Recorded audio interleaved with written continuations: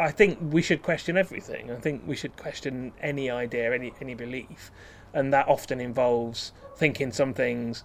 You know, you might be just lying there, daydreaming, thinking about something, and then suddenly you catch yourself thinking the most terrible thoughts. Right. That might be just me. I might have just confessed to something. I think that's a really, pretty common really human experience. Yeah, like, I think the fact that everybody, I think there's a big problem with the fact that people, they think if they have a terrible thought, they sort of obsess about how terrible that was, and actually we all just have terrible thoughts that run through our heads. I think so. That's what brains don't act do. on those terrible thoughts. Exactly. Perhaps don't voice them to any other human beings, those and are you'll both be all right. reasonable Right? approaches. Exactly.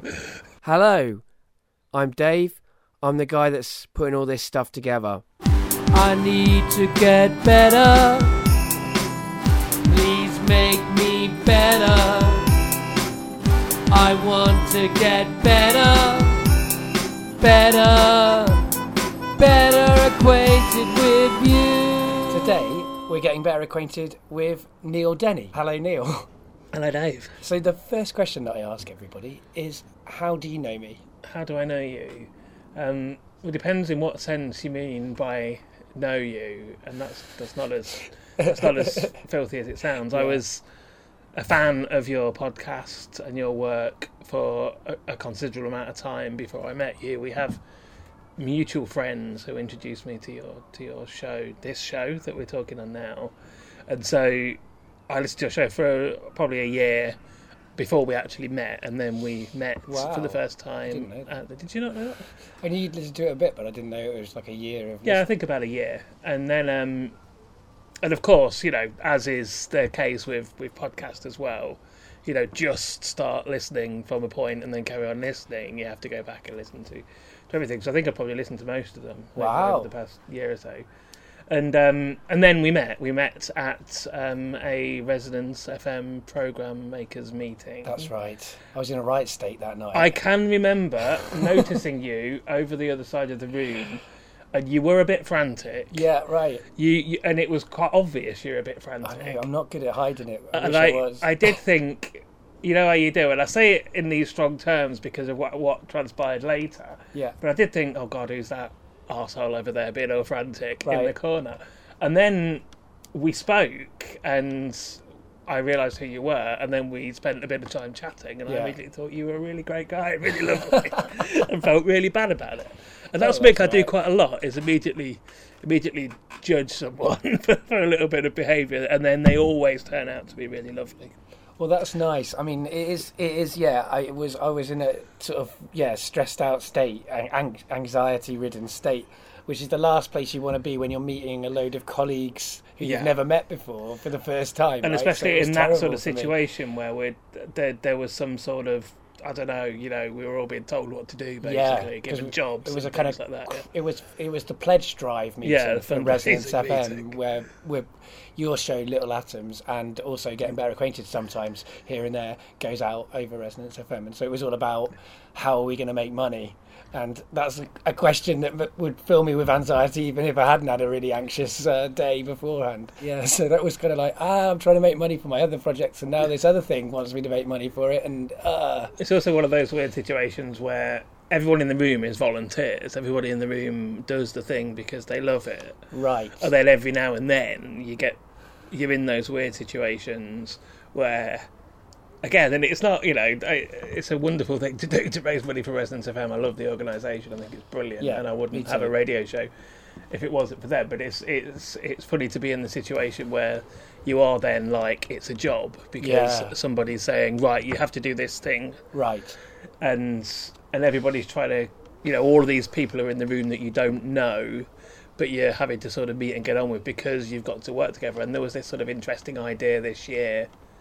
I'm not sure how it went in the end, where we were all supposed to be in teams raising money. Right. But I think what always happens is everybody ends up doing their own individual thing anyway. Yeah, and the people who were always going to do stuff.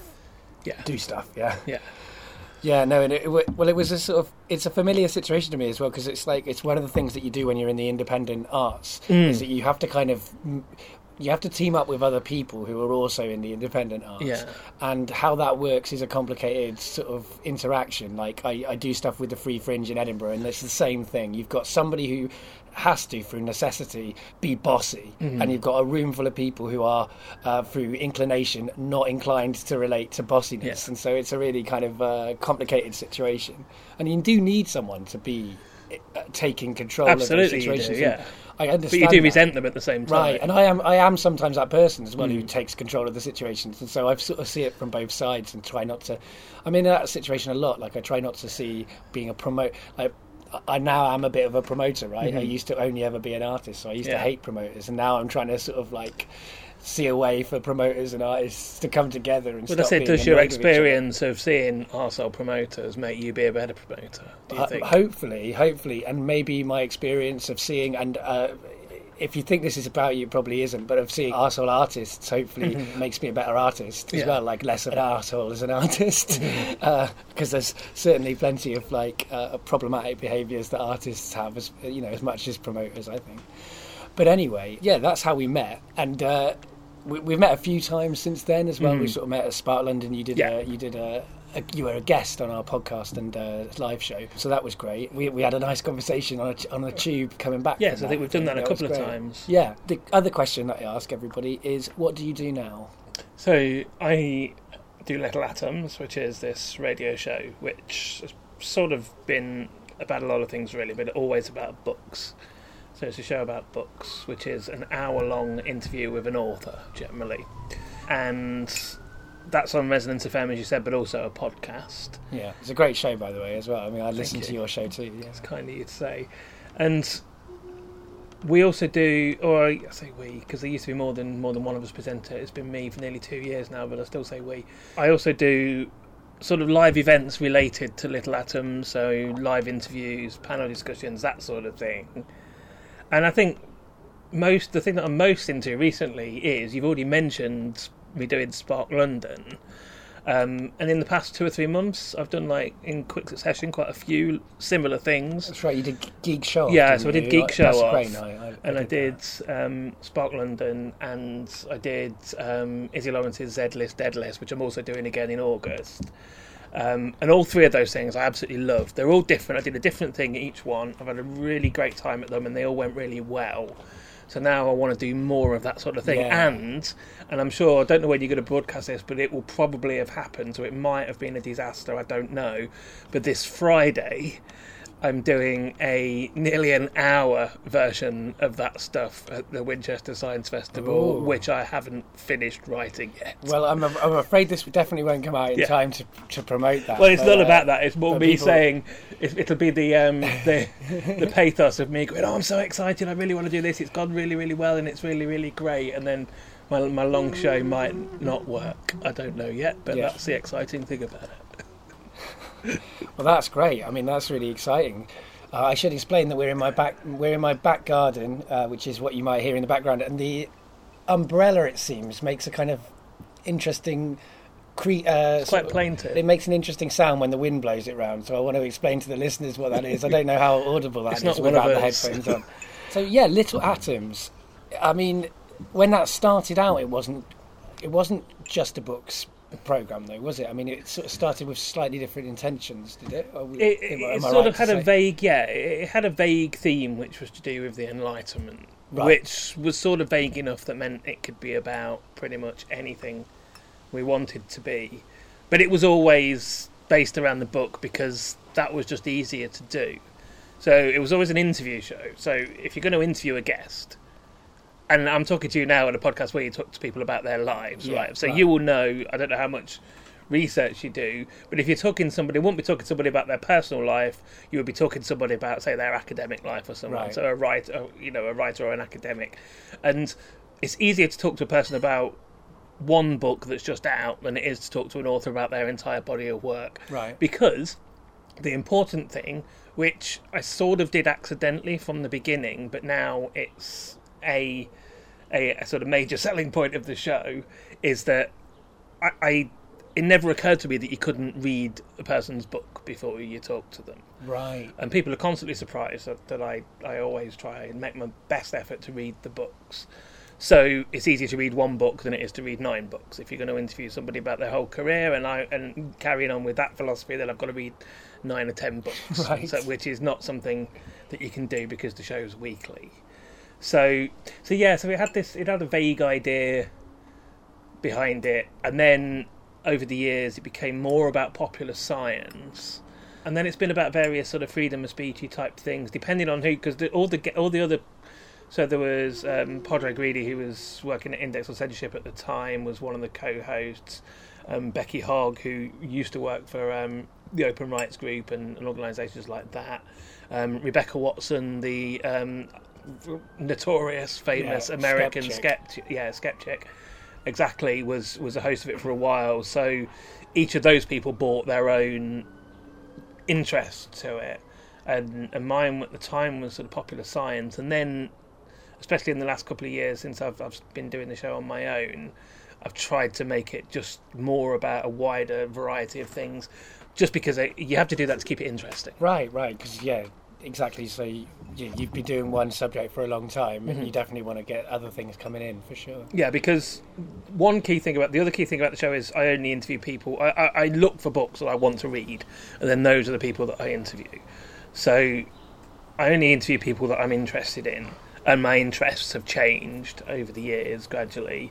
Or, as you said, if you read too much of one thing, you get fed up and you want to do something else. And also that means, because, as I said, we're volunteers doing this, and I don't want to be reading something I don't particularly want to spend my time reading to then have an antagonistic argument with somebody about it. Right. That seems to be a waste of my time when I could be reading something pleasurable.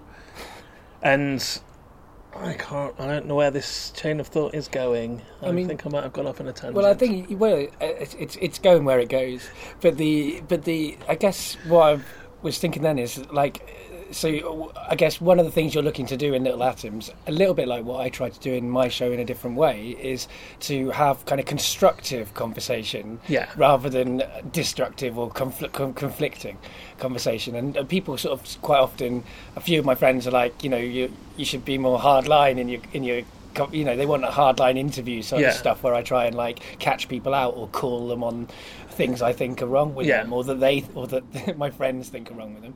And I won't do that. That's not really what I want the show to be. And it seems like Little Atoms, in a way, is a similar sort of thing. Yeah, very similar. Because I don't like that confrontational sort of Newsnight type questioning line, because there's just something very macho about it for a start, which I find unpleasant.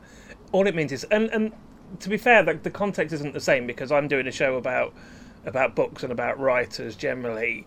I'm not interviewing politicians ever, right? I'm not interviewing politicians who are, lying bastards who have got something to hide. So that's not necessarily the issue. But even if it's somebody that I might disagree with, I think it's more interesting to say, well, just lay out what you believe, basically. Tell us the things that you're interested in and you believe, and we can talk about those things.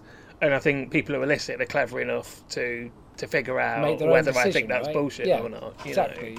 But also, I think people are more open if you approach them in friendliness. I think, look at politicians are all media trained, right? So all they do, so all of those famous Jeremy Paxman interviews are basically just gladiatorial, him asking the same question over and over again, and the person repeatedly not answering that question. You find out who had the best media training, the presenter or the politician, but you don't really find out. It doesn't help anybody, does it? And I think that's one of the reasons, one of the many, many, many reasons, probably a minor one, for the disenchantment of politics of people over the last few years as well. So I always wanted to avoid that. But also, I'm not like that. I'm not particularly confrontational. No. I would rather not be in that situation where I was having an argument anyway. And as I said again, I'll always keep repeating back the idea that I do this for fun. Right. And the minute it stops being fun, that's when I'll stop doing it. Yeah, because that's the thing. You are someone, you're in the media. You can't, because you make media. Mm-hmm.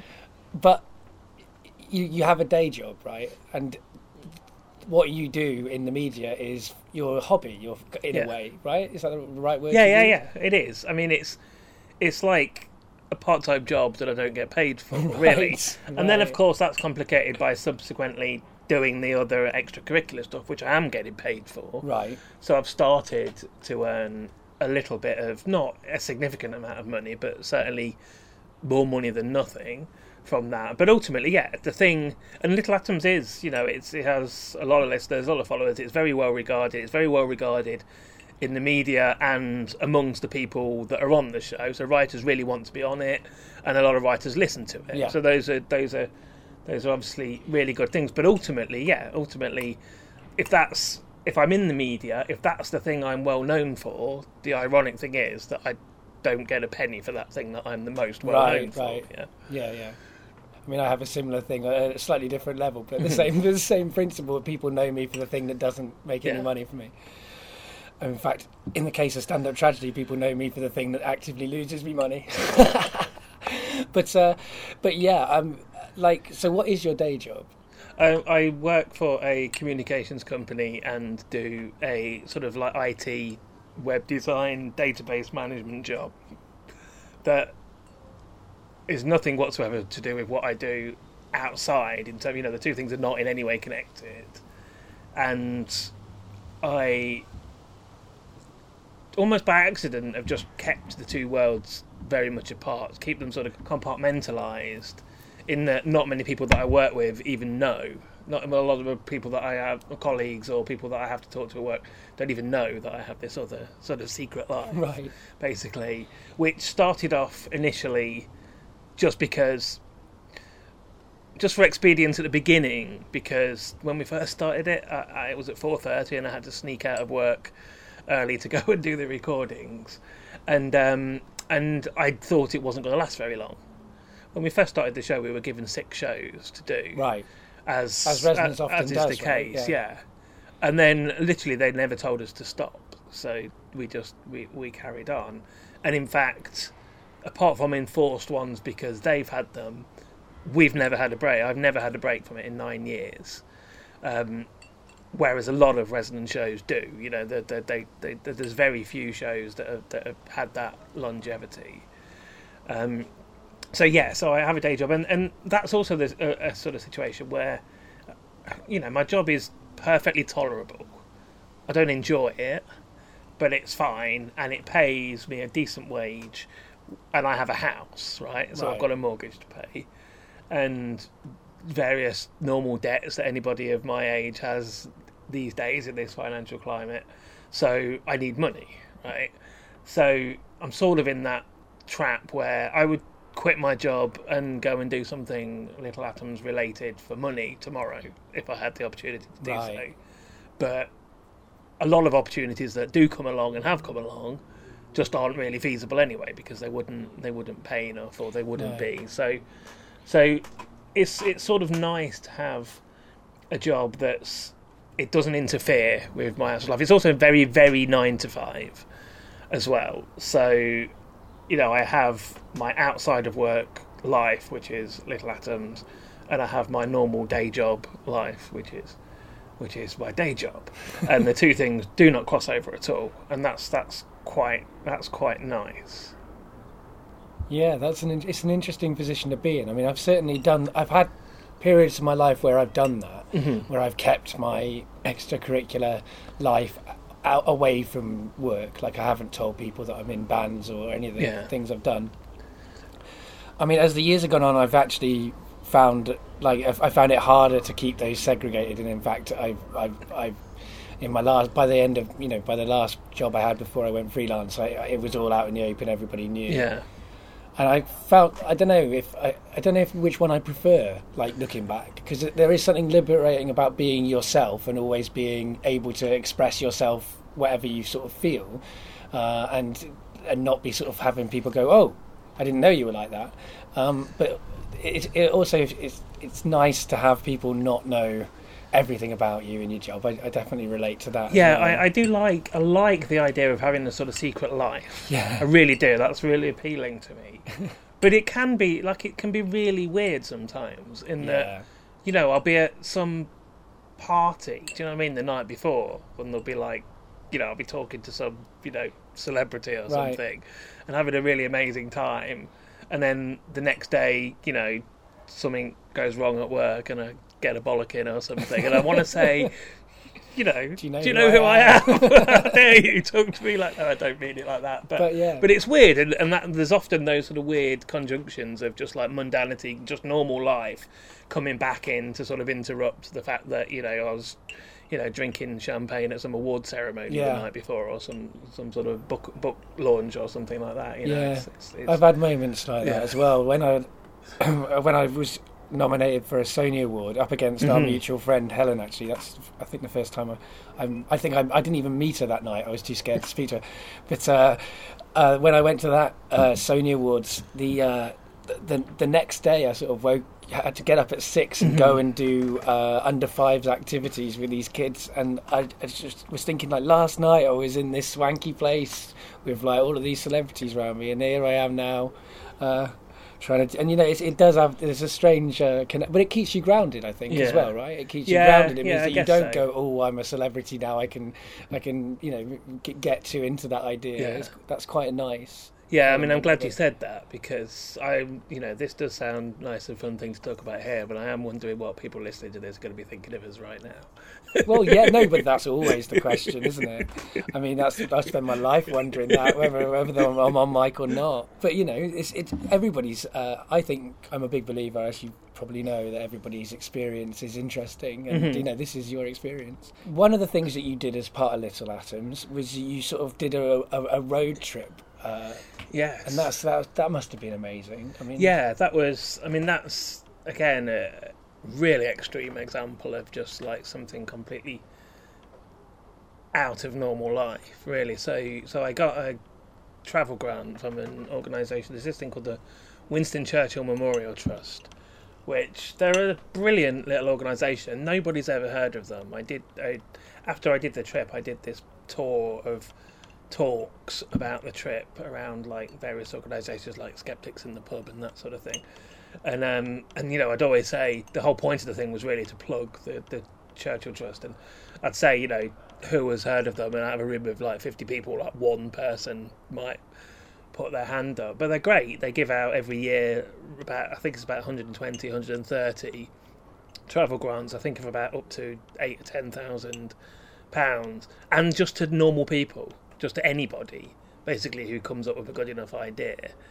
So anybody can apply for it, and so it's not like academics and things. It's it's what I mean. It's like working people, and you have to have some idea, and you're supposed to come back. You're supposed to go away on your travels, get some sort of personal growth, learn something new that you can come back and share with your work colleagues. But my pitch basically said, I have this radio show. I'd like to go to America and interview lots of people in my radio show type way, and my group of colleagues is basically my radio audience. So I have an audience of people, of scientists and writers and things, who will hear that material. And that was it was a bit more complicated than that, but that was the idea. Yeah, so I went to America for a month, 28 days, drove 6,600 miles with my brother-in-law in tow for the first 2.5 weeks, to help out with most of the driving. And interviewed I think 38 people in 28 days. Wow. It was insane. Like, absolutely, just like the whole 28 days was devoted to just like relentlessly researching, going out doing videos. I wrote blogs for The Guardian while I was away. So I gave myself really stupid things to do. So rather than say I'm going to stop Little Atoms for 4 weeks while I'm away, I had a podcast to deliver every week as well. Jeez. So I started posting some of the ones I was doing on the trip. So the first four interviews from the American trip were posted while I was away. So I had to do that. So each week I had to do one of those. I had to write an article for The Guardian. I had to research. I had to keep doing sometimes 4-hour-long interviews a day with people, and then drive 100 miles in between them. And it was amazing. It was just like you couldn't do that for more. It was like I had a nervous breakdown at the end of it. Right, it's an endurance test. It was like it was like a ridiculous thing. I'm never going to get this opportunity in this sort of way again, was my thinking. So I've got to throw myself into it, and I worked like an absolute demon for 28 days. In the whole of the 28 days, I had 2 days off that were devoted to nothing but actually going and doing a bit of sightseeing, and one of those was the day after we got there to basically acclimatise. Right. So really, in the month, I had one day off to just go and do some sort of touristy sightseeing, and my brother-in-law would go off, and he was there. Yeah, he would go off and visit places, and then come back and with all these amazing stories about what he's done, and I'd have basically have spent the day in the hotel room researching 3 interviews. And so you sort of you travelled across space and across the country. Yeah. And but at the same time you're travelling sort of very, very internalised kind of. You're doing a lot of thinking, right? You're doing a lot of research. You're doing a lot of interviews. I mean, that's an it's an interesting combination of things to be doing. Yeah, I think that's a nice way to put it. But I think the second part of that, I was too busy to really notice and internalise that, I think, at the time. The first part, definitely, because I love travelling anyway, and I really like America, and I really like travelling in America. And so I'd never done I had done a sort of a fly drive holiday type thing in the past, but never a proper long distance road trip. And that thing of, even in 1 4-hour journey, driving through the deserts in Arizona, you go through 4 or 5 different types of desert, you know what I mean? So constantly, as you're driving along from state to state, you are travelling through space, but also it's really obvious that you're going to a different place. Yeah. It's obvious that, we talk about, America as if it's one thing. Yeah. But it's not even 50 different countries. Do you know what I mean? It's many more different little principalities than that, really. It changes. And you see it in really weird ways. I don't know the laws. I never looked it up, but one that really is vividly in my mind. I think it was, I don't know if it would be Oklahoma, but certainly it was Missouri, the state that we were going into.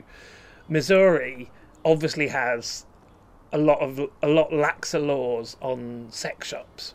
So for the 100 miles to the Missouri border, whatever state we were in, and I think it might have been Oklahoma, I'll have to look at a map, but it was a state that you would imagine would have a lot stricter attitude to that sort of thing. There are all these billboards saying, border 100 miles, sex shops coming soon, literally. And then as soon as you got to the border, there was almost like a Las Vegas casino sort of type, a huge area of about 50 sex shops. Right. And then all the way through the state, there were sex shops on the side of the road, like petrol stations and things. Right. And then you go over the border into the next state, and I think we only drove through the state for 2 hours and crossed over the border to the next place. And that ended. Right? It was just that one place. Yeah, yeah. And things like that are really weird and noticeable. And you think, well, that's it. I'd like to know the backstory of why that happens to be, because there's nothing obvious about the place itself that means that it wasn't San Francisco or New York or something. It was some weird mid-American state. Yeah, this is the one disadvantage about recording in the garden. You've got a helicopter and an aeroplane at the same time there, the double whammy. The aeroplanes are to be expected because we're relatively near Stansted, but the helicopters, someone must be having an exciting time in Leighton, I should think. But yeah, so I mean, you're travelling over, that's the thing as well, you're travelling through everybody's pop culture as well if you're travelling across America, because I dream, it's one of the things I'd love to do is travel across America. Part of that is because America's an amazingly diverse country and is such a big... But the other part of it is it's a big part of our cultural heritage across the whole world at this moment in time.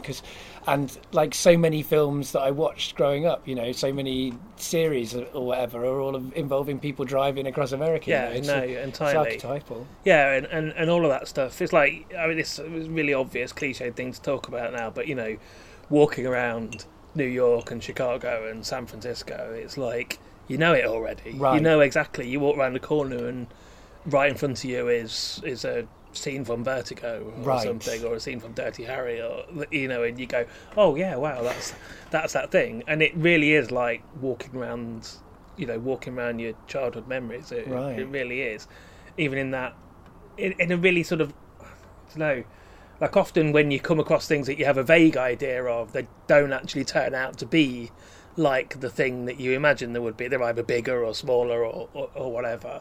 But no, you're walking around the place as if you know it, right.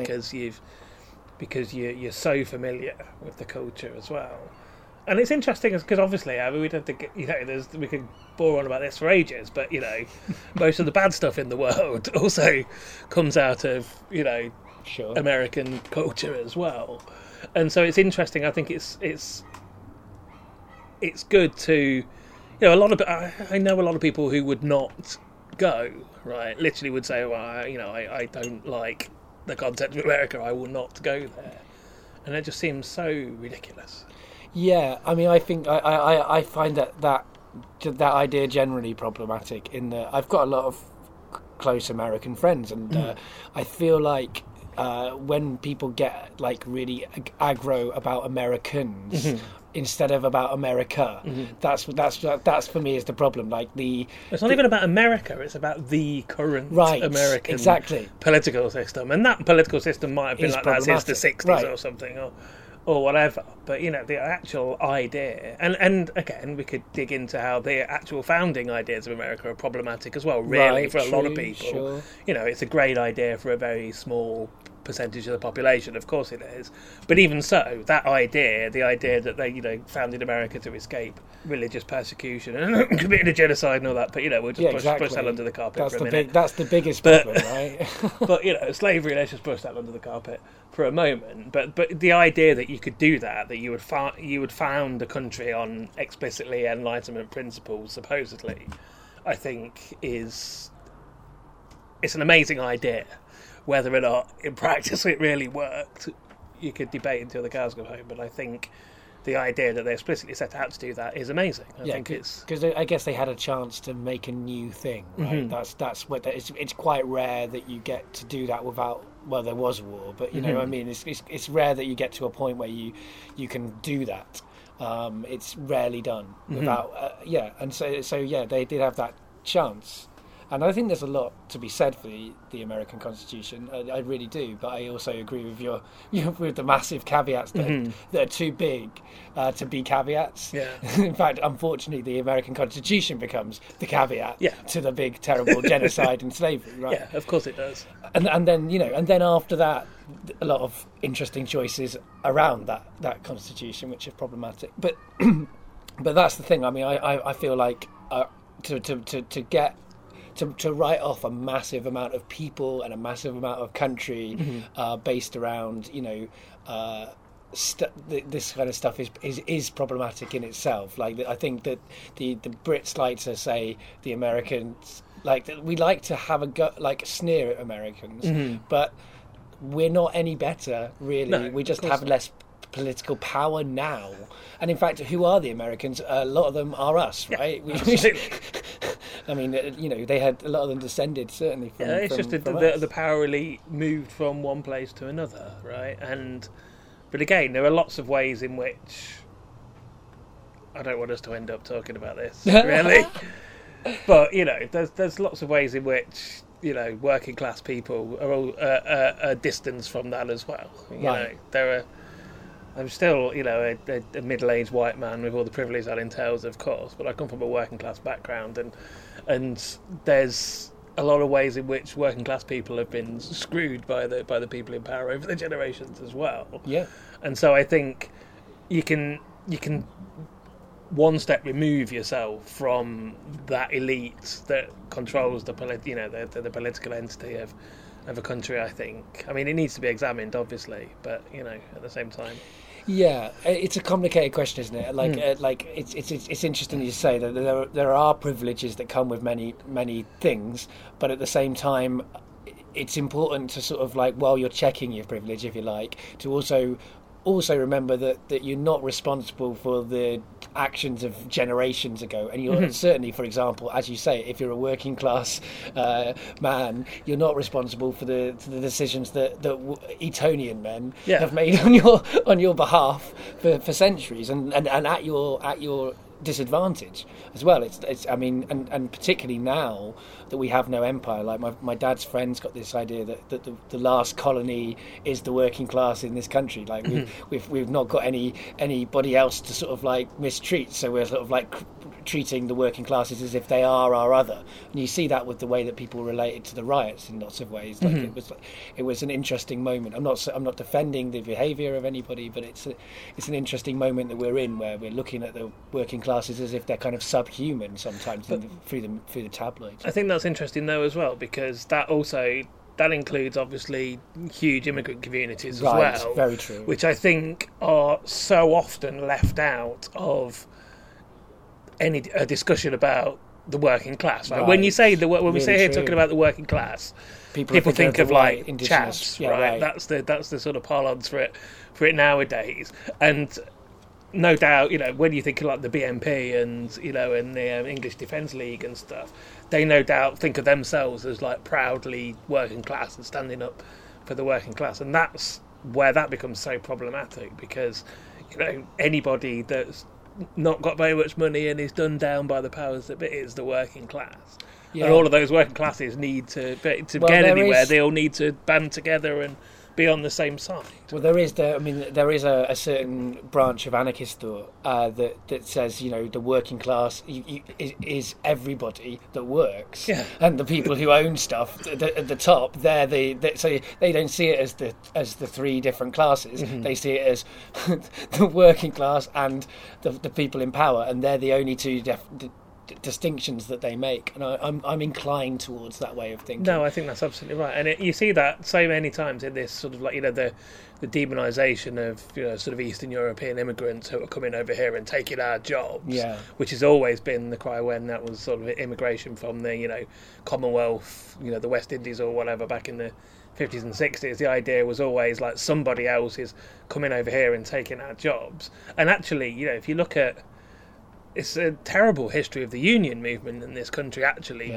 just stop wanting to stop, colonial immigration, and actually, when the idea always should have been saying, "Hey guys, who are coming over here and picking strawberries or whatever for less money than we are, we've been through this. Let's all band together and try and get your wages up." That should be exactly right. That really should be the idea, but never happens. Divide and conquer and all that. So it's interesting. I mean, that's an interesting thing. So, like again, like the fact that you are from a working class background is another kind of interesting contradiction with sort of some of the places you find yourself in. Mm-hmm. Because I guess now the kind of people that you interview are generally not working class, I would imagine. No, right? well, because they're published authors. Yeah, there's a lot more barriers. I meet a lot of people that are Oxbridge educated and private school educated and things like that, which is interesting.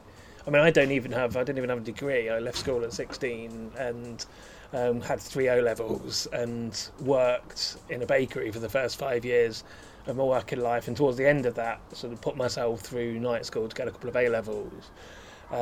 Went to university, but then dropped out of university 2 years later because I got offered a job.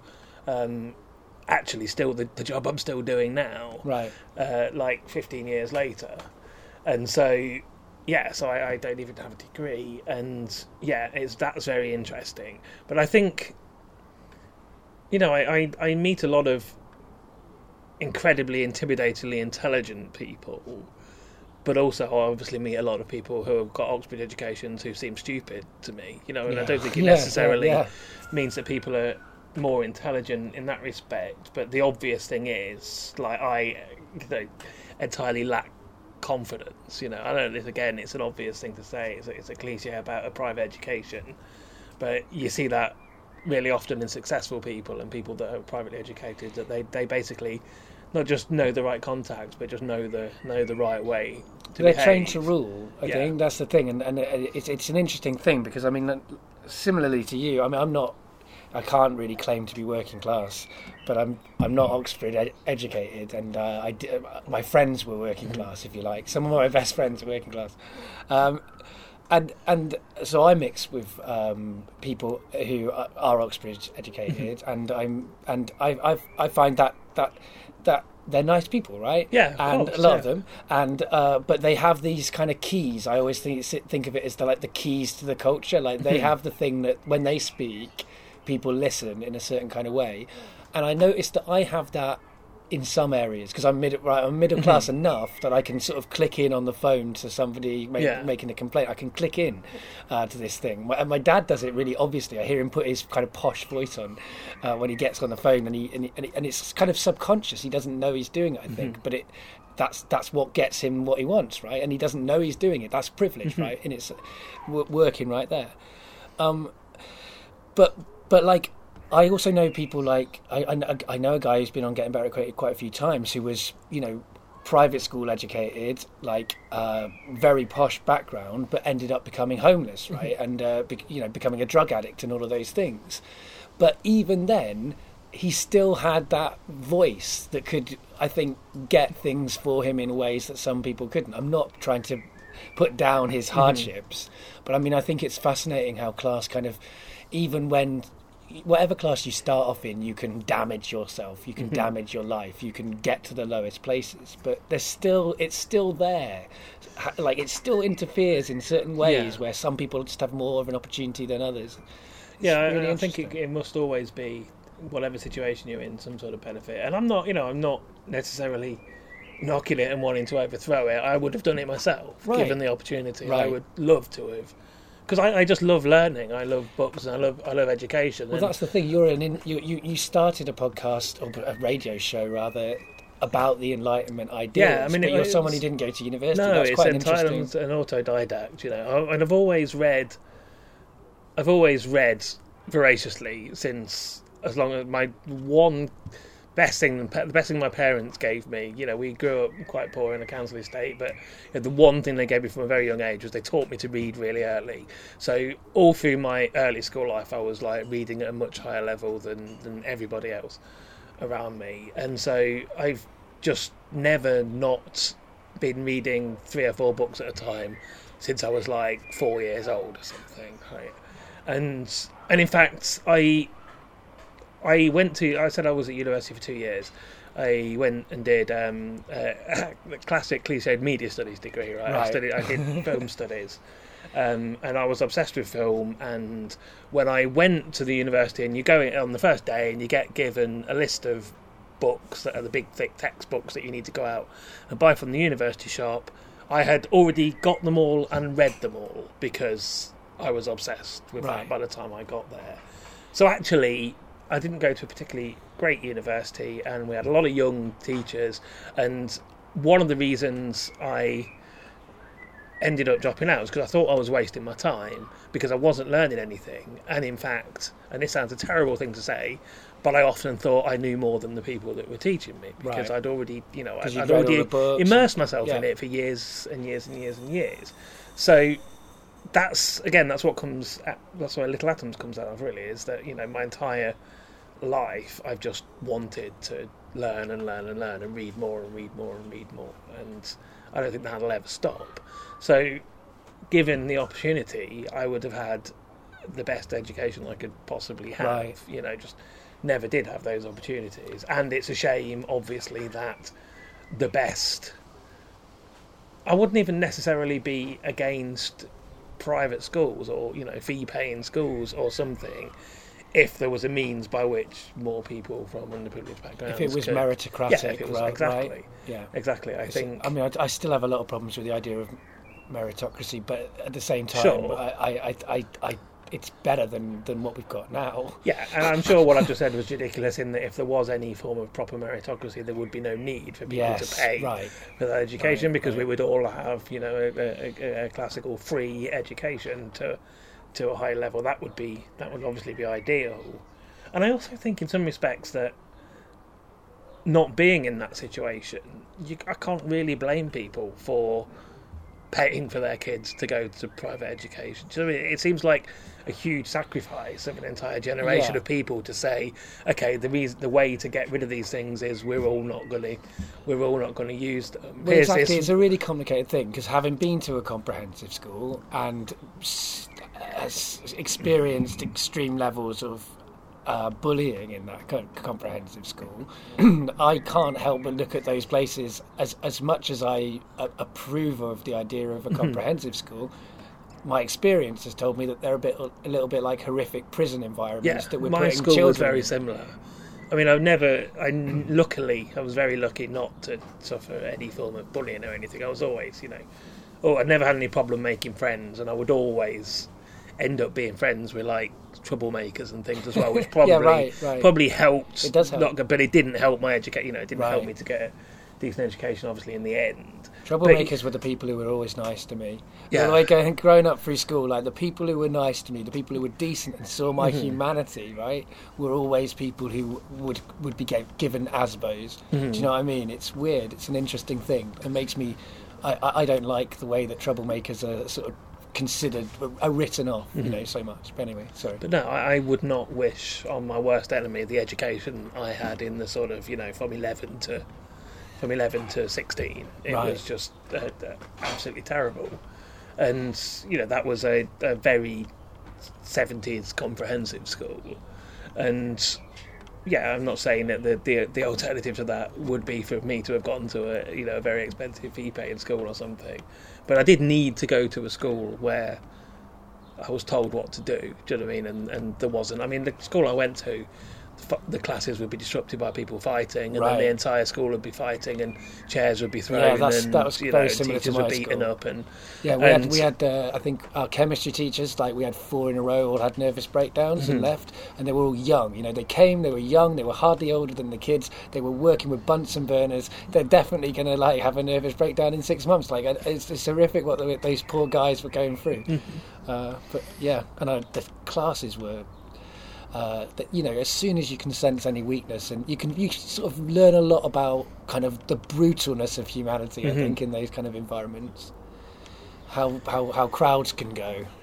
Yeah, and as I said, that's not a very good and well-funded and dedicated staff, and in a ideal comprehensive school, no doubt would be amazing. Yeah, well, the thing is that comprehensive schools aren't equal anyway, because some of them are really nice and great. Like my girlfriend Jen, she went to a school where she basically had a very nice, supportive, middle-class comprehensive school just from the catchment area, which was not the case for mine. Yeah. Well, I think that's really interesting, because I think I've grown up reading op-eds in the Guardian or whatever by people writing about the evils of private schools and how terrible it is, and how you should send your kids to a comprehensive school, and those are the exact people. There's some sort of media elite, to sound like Rod Liddle for a moment, who get private but get good education by house price, by moving into a decent area and sending their kids to the best comprehensive school in the area, right. And that excludes other people, so they have a nice clean conscience of saying they've sent their kids to a decent school, but ultimately they've bought that education in exactly the same way as anybody else has, just through house price. Right, I agree. And that's clearly hypocrisy is what it is. I hate hypocrisy more than I hate the evils of the world. I'd rather people be honest about what they want to achieve. I know what you mean. Fill some water. I know what you mean. I think I'm similar on that. If you look on Wikipedia about Little Atoms, which will tell you something about how little research I do. I just do a tiny bit. There's not much on Wikipedia. But what it says is that the show it considers your show to be primarily about science, rationalism, and atheism. It doesn't mention books, which I think we should get some editors on there to stick books in. I don't know who did that, and it's not been edited for ages and ages. But that's true. But again, the book thing. Initially, now I will explicitly say it's a show about books. Yeah. But then it was a show about those things that we just happened to do about books. Because as I said earlier, it was easier. It was easier to do that. And then it's become, because it's... At that point, we could explicitly say, this is a show about the Enlightenment and about rationalism and skepticism and atheism. Yeah.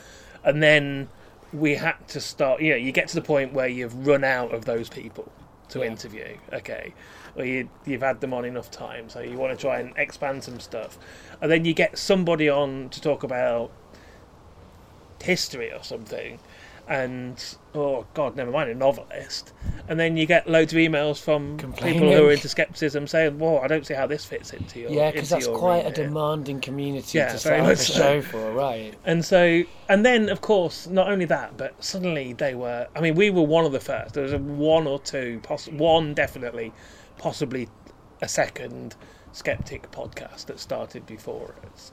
And we were sort of aimed at that community, but then suddenly there was like 40 or 50 skeptic podcasts. So I started thinking, we've got with a K. Yeah, exactly, that whole thing. So we had to sort of think, okay, well, we need to not distance ourselves from that because we still like that thing and like those people and all of that. But you don't want to hear 40 interviews with what a person involved in that world who's got a new book out. So we need to. I still want us to be the best of those shows. I want us to be the sort of. I was nearly said brand leader. What a terrible. God knows where that came from. But I want to always be one step ahead. Yeah. So start changing it about a little bit. But then suddenly, if you're getting in people that don't fit into the tight remit, you can't say anymore. Well, it's a show about these things because someone can always say, yeah, but what about? What about that? You're whatever you do, though, you're always cursed. Like this show in itself is a case in point. Like getting better acquainted. One of my taglines is, there are lots of shows about famous people. This show is for the rest of us, right? Well, now I've had kind of famous people on here and there. People could start like giving me a lot of grief for that. Although my argument is, famous people are still people. I will treat them as if they're. But they're people that you know as well, you need to, as long as you keep interviewing people that you actually know, rather than just randomly approaching people that you don't know, then it remains, as your life changes, then you're still going to interview the people that you know and people that are around you and people that... But you interrogate, because this is what you do when you do a show for a long time, you start to sort of like want to push things as far as you can. It becomes a straitjacket. What does know mean? Yeah. How are there different ways that I could know someone? Like I had Musa Okwonga on. The first time I met him was when he did this show. Oh, okay. But I love that interview. But I know him through Twitter. Yeah. I feel like I know him. Yeah, sure. He didn't know me at all until we had this brief interaction, but on Twitter. But yeah, like, and that's so the idea of what know is like it's becoming like something I want to push as well.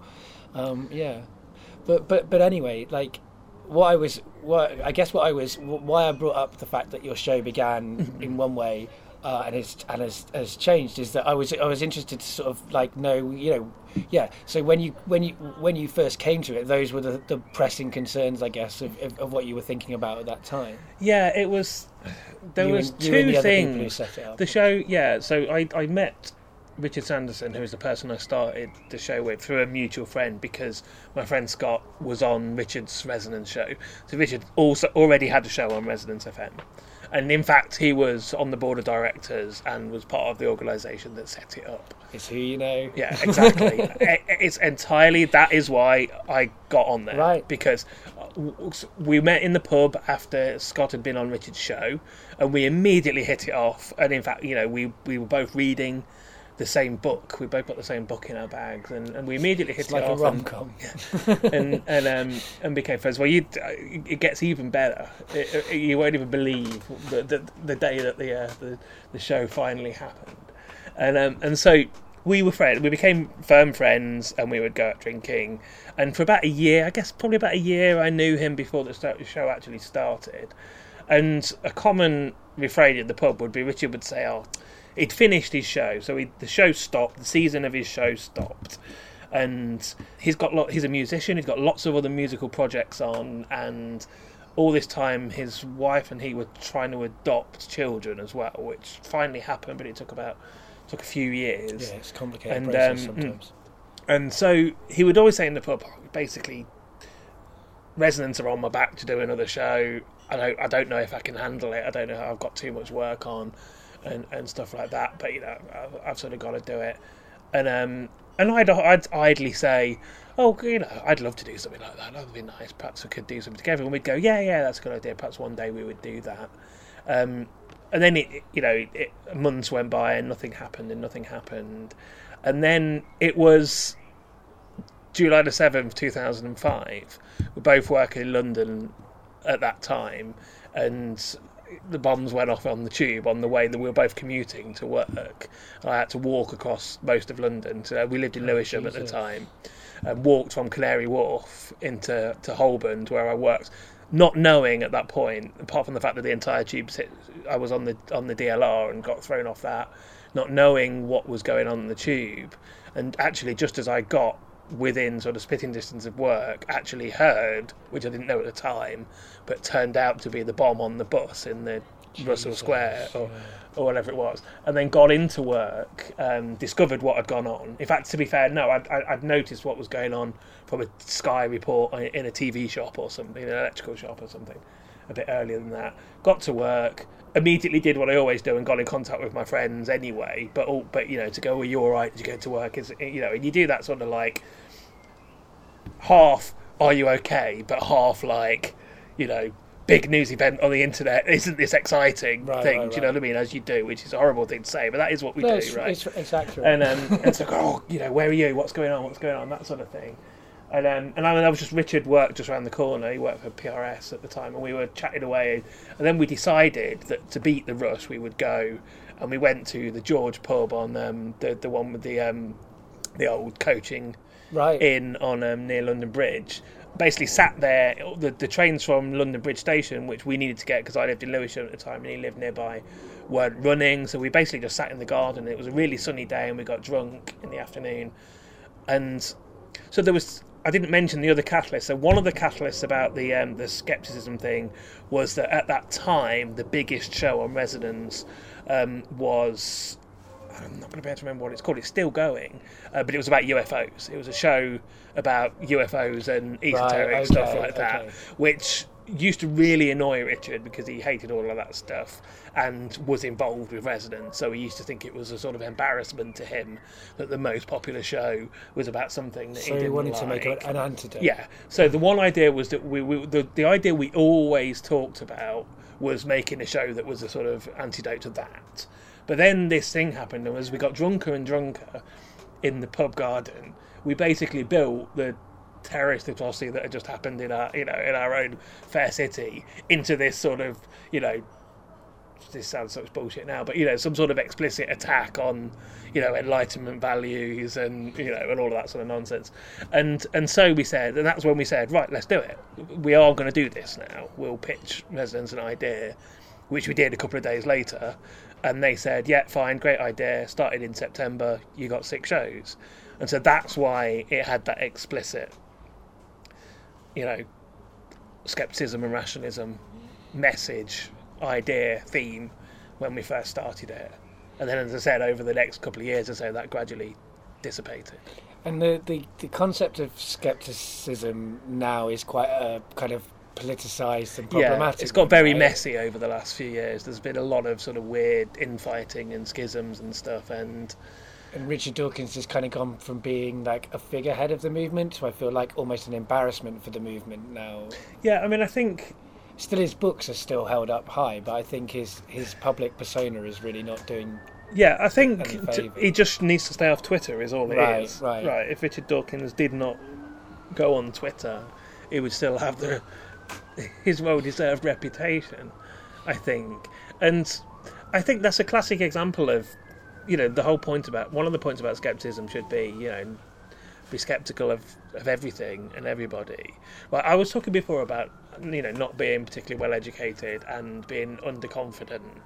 And the reason I identify with the philosophical idea of skepticism is because I don't bloody know. Right. I'm constantly doubting my own thoughts on everything. If I have an opinion about something, be that any political event or, some world history thing, I'll immediately start thinking, oh, God, yeah, but that's not... No, I just don't trust my own beliefs in anything. Right. So I'm sort of naturally think that you should be suspicious of everything. And I don't mean that suspicious of everything into the, to the conspiracy theory end where, you can't trust anybody or anybody. But I just think we should interrogate every idea that there is, right? And that can only be a healthy thing. Yeah. And I think that's what skepticism should be about. And when anything becomes a movement of a lot of people, there's going to be a lot of people with lots of different opinions who have one vague thing in common, which is that they're all into a thing. But the fact that you're all into one thing makes you somehow think that actually everybody should believe everything all the same. So when anybody shows any sort of heresy, which is what it is, there's splits and there's arguments, and that's what happens in any grouping. I've been involved in left-wing politics most of my life, and that's just one schism after another. That's the exact story of that. Is everybody my experience when I've been involved with left-wing everybody falls out eventually. So that's sort of what's happened with the skepticism movement. But this idea that there are people like Dawkins who are like heroes or whatever is something that skepticism should be immediately suspicious of, in my view. Right. So I think his ongoing behaviour demonstrates why that is, and I don't think any of that takes away the fact that Dawkins has written some of the best popular books about biology ever written, and was a serious scientist at one point, but now he is that terrible thing of like a public persona. I wouldn't even say like a public intellectual, but like a media personality. He sort of believed his own hype as well. That's part of the problem. He sort of sees himself as being the final word on things, and if you start seeing yourself that way, you really leave yourself in a position where you can really undermine things, because he isn't challenging his own class, race, privilege, all of those things. He's not into that at all, and anytime anyone asks him to consider that, he kind of is outraged by it. At the same time, I'm not saying that the people who, there are schisms in all sides of this debate, right? But it's also the medium. It's also the medium, isn't it? Because no doubt, if you sat in a pub, if we were sat in this garden with Richard Dawkins now, right? He would say something that you found like we're having this conversation. Yeah, right? You might say something, and it would be a perfectly. I've never had a bad conversation really on mic. I think that's one of the things about talking rather than shouting. But what I mean is, we're having this conversation now. I might say something that you find objectionable, but the next moment I'll say something that immediately puts that into context and explains it, or I'll say something that makes you think, oh, perhaps he was joking, or I'll say something that you forget that I've just said. I might say 9 really nice things and 1 bad thing. As soon as you post something on Twitter, everybody hates you. It's like completely out of context. That's so really I think I'm not saying that excuses people who are who get into trouble on social media, but I think it's it's like it's like what's the the joke, you fuck one sheep, right? It's like in normal life, like think of your friends, your family, your normal human interactions with people are saying stupid things and unforgivable things and ridiculous things all the time, but that's all of that stuff is smoothed out by the normalness of like interactions and people just rubbing up against each other and living together. But you put that thing on a big statement on the internet, and that's it. That's the thing you believe forever. Like this one sentence is the thing that you become known about. Right.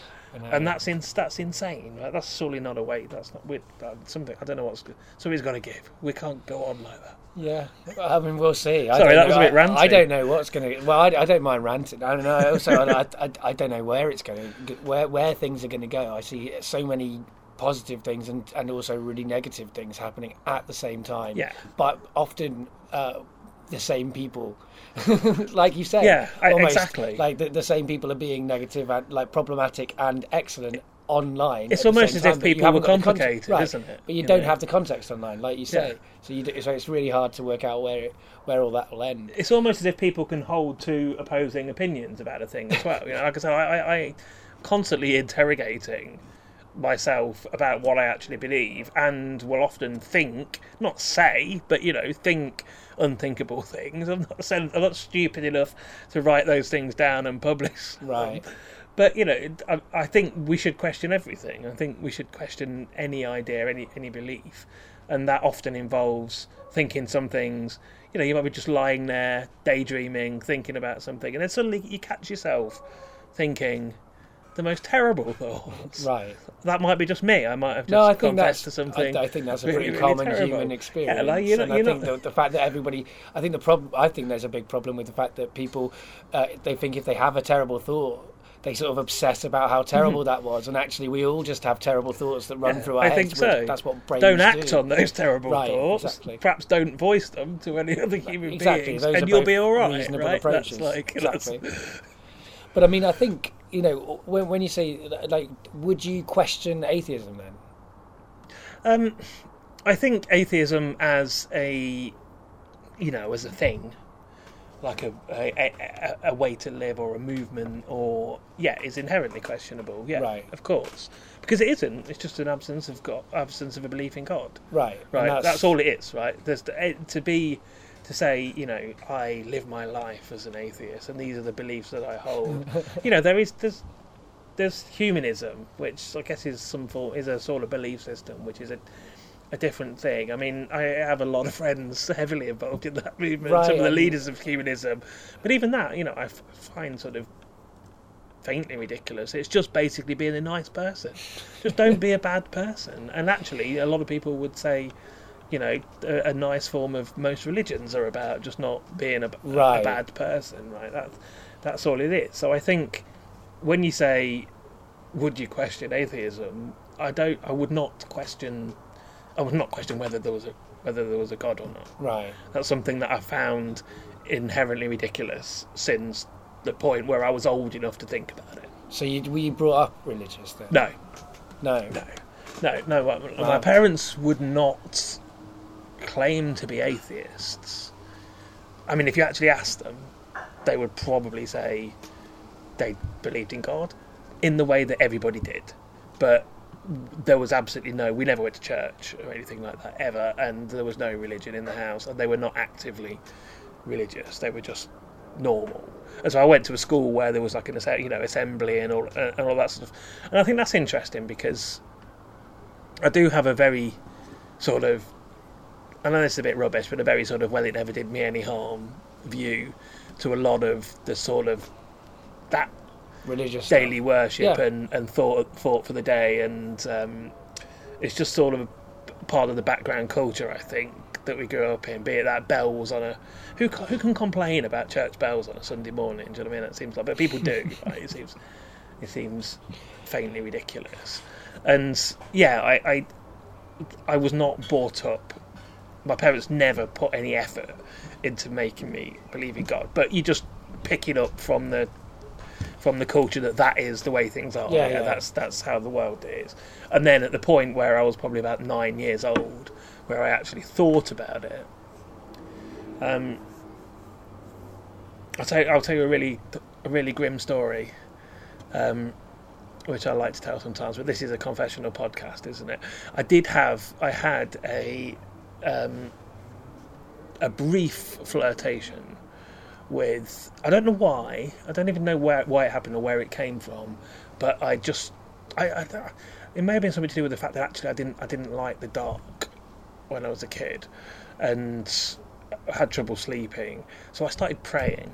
So I had probably about a month or two where I was praying. I say I was a kid, I was obviously old enough to do what comes up next. So yeah, I must have been about 10 or 11 years old, and I'd already got to the point where I'd thought about, seriously about whether or not there really was a God or not. But I decided to pray, and I had this prayer, which I can even actually still remember a little bit of. I asked God to bless, to look after everybody in the world, which I think was probably a bit ambitious, even for God, and various things. Look after my mum and dad, look after all, my brothers and sisters and all my friends and everyone else in the world, is how it went. And clearly even God has not got the time in his hands to do all of that. And then I was praying and I opened my eyes, and my dad was standing at the bedroom door watching me with a sort of interested smile on his face, thinking, oh, that's nice, and I was absolutely mortified. Now, about 3 weeks earlier, my mum had barged into the bathroom and caught me masturbating. Right. And being caught by my dad praying was 10 times worse.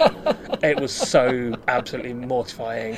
And I immediately stopped doing it, and that was it. And it was just because I was embarrassed that my dad had caught me, and it was really awful. Wow. And that was it. And I never prayed again. And so since I've been old enough to think about it,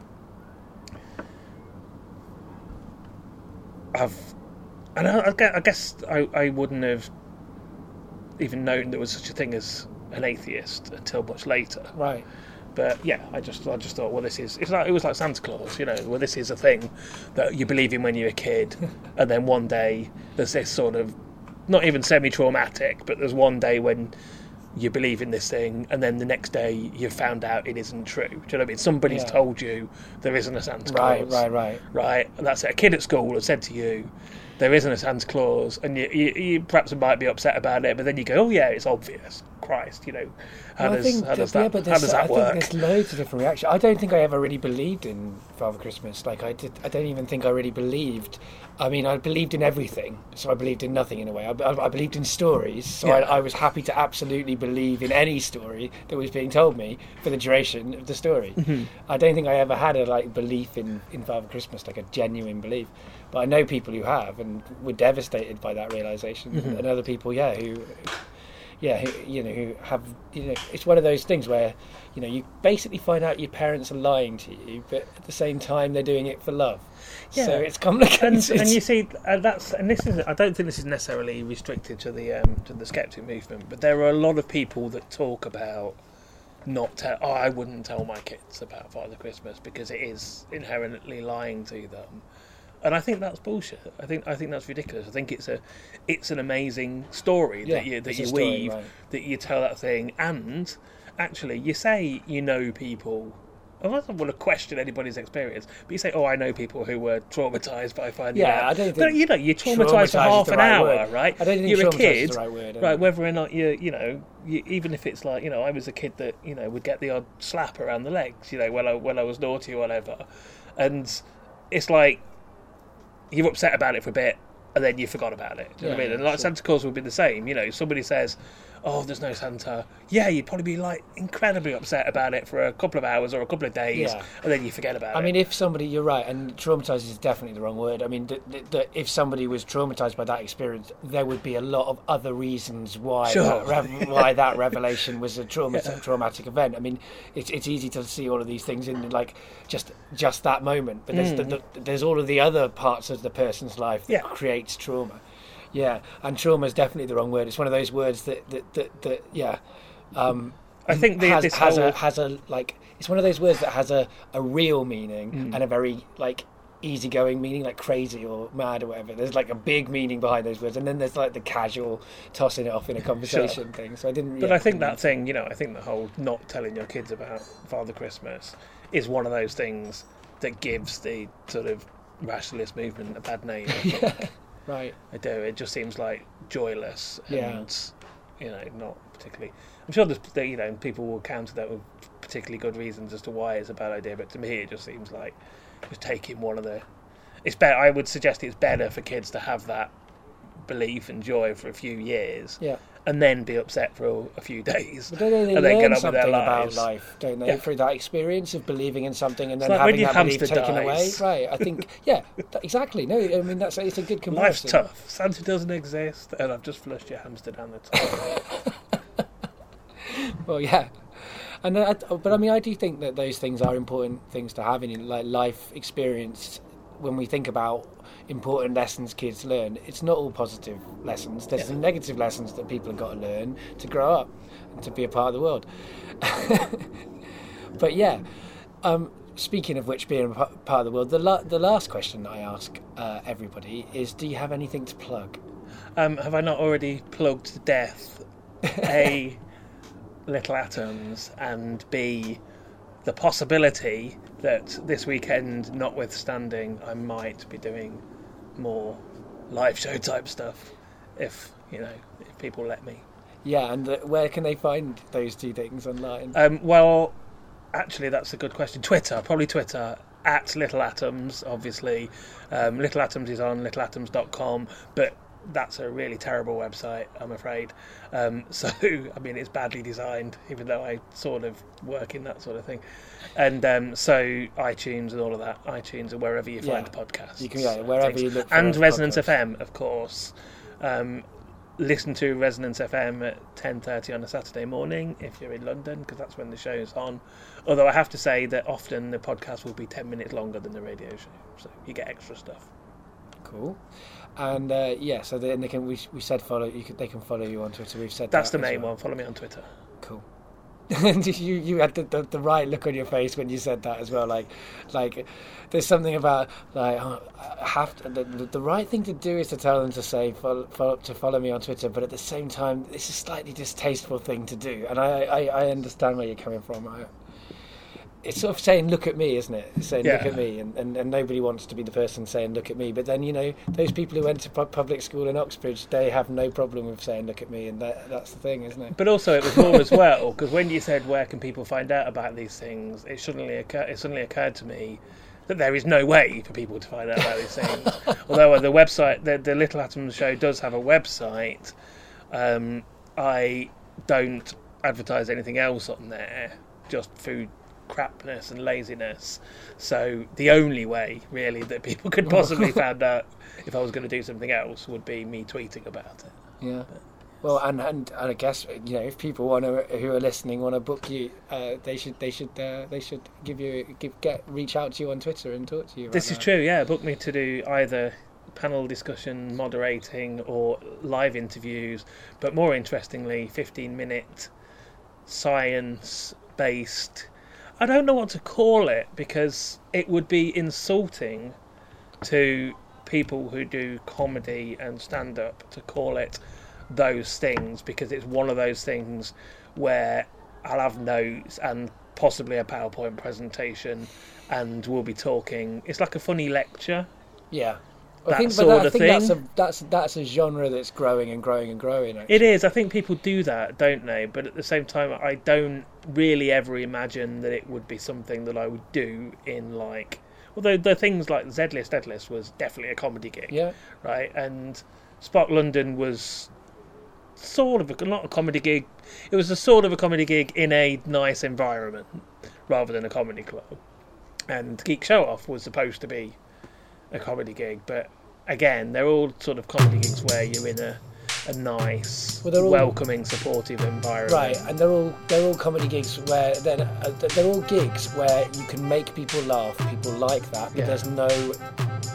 You don't have to make people laugh. Yeah. So I mean, I did Geek Show Off, and I enjoyed the opportunity to talk about my my passion. Mm-hmm.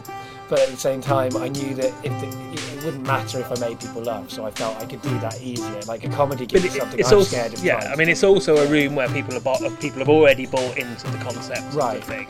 Right. Like the idea that I could do one of these little, amusing stories in a room where halfway through it somebody just went, "This is shit, get up," would be, my worst. That's not going to happen. Yeah. Right? I'm not going to put myself in that situation. However, anyone out there that's got nice little, nice storytelling or funny lecture type 15-minute slots, I would be, yes, please book me. Really? I'm actually good. They all went really well. Didn't it, Dave? It went well, didn't it? Yeah, absolutely. It's good.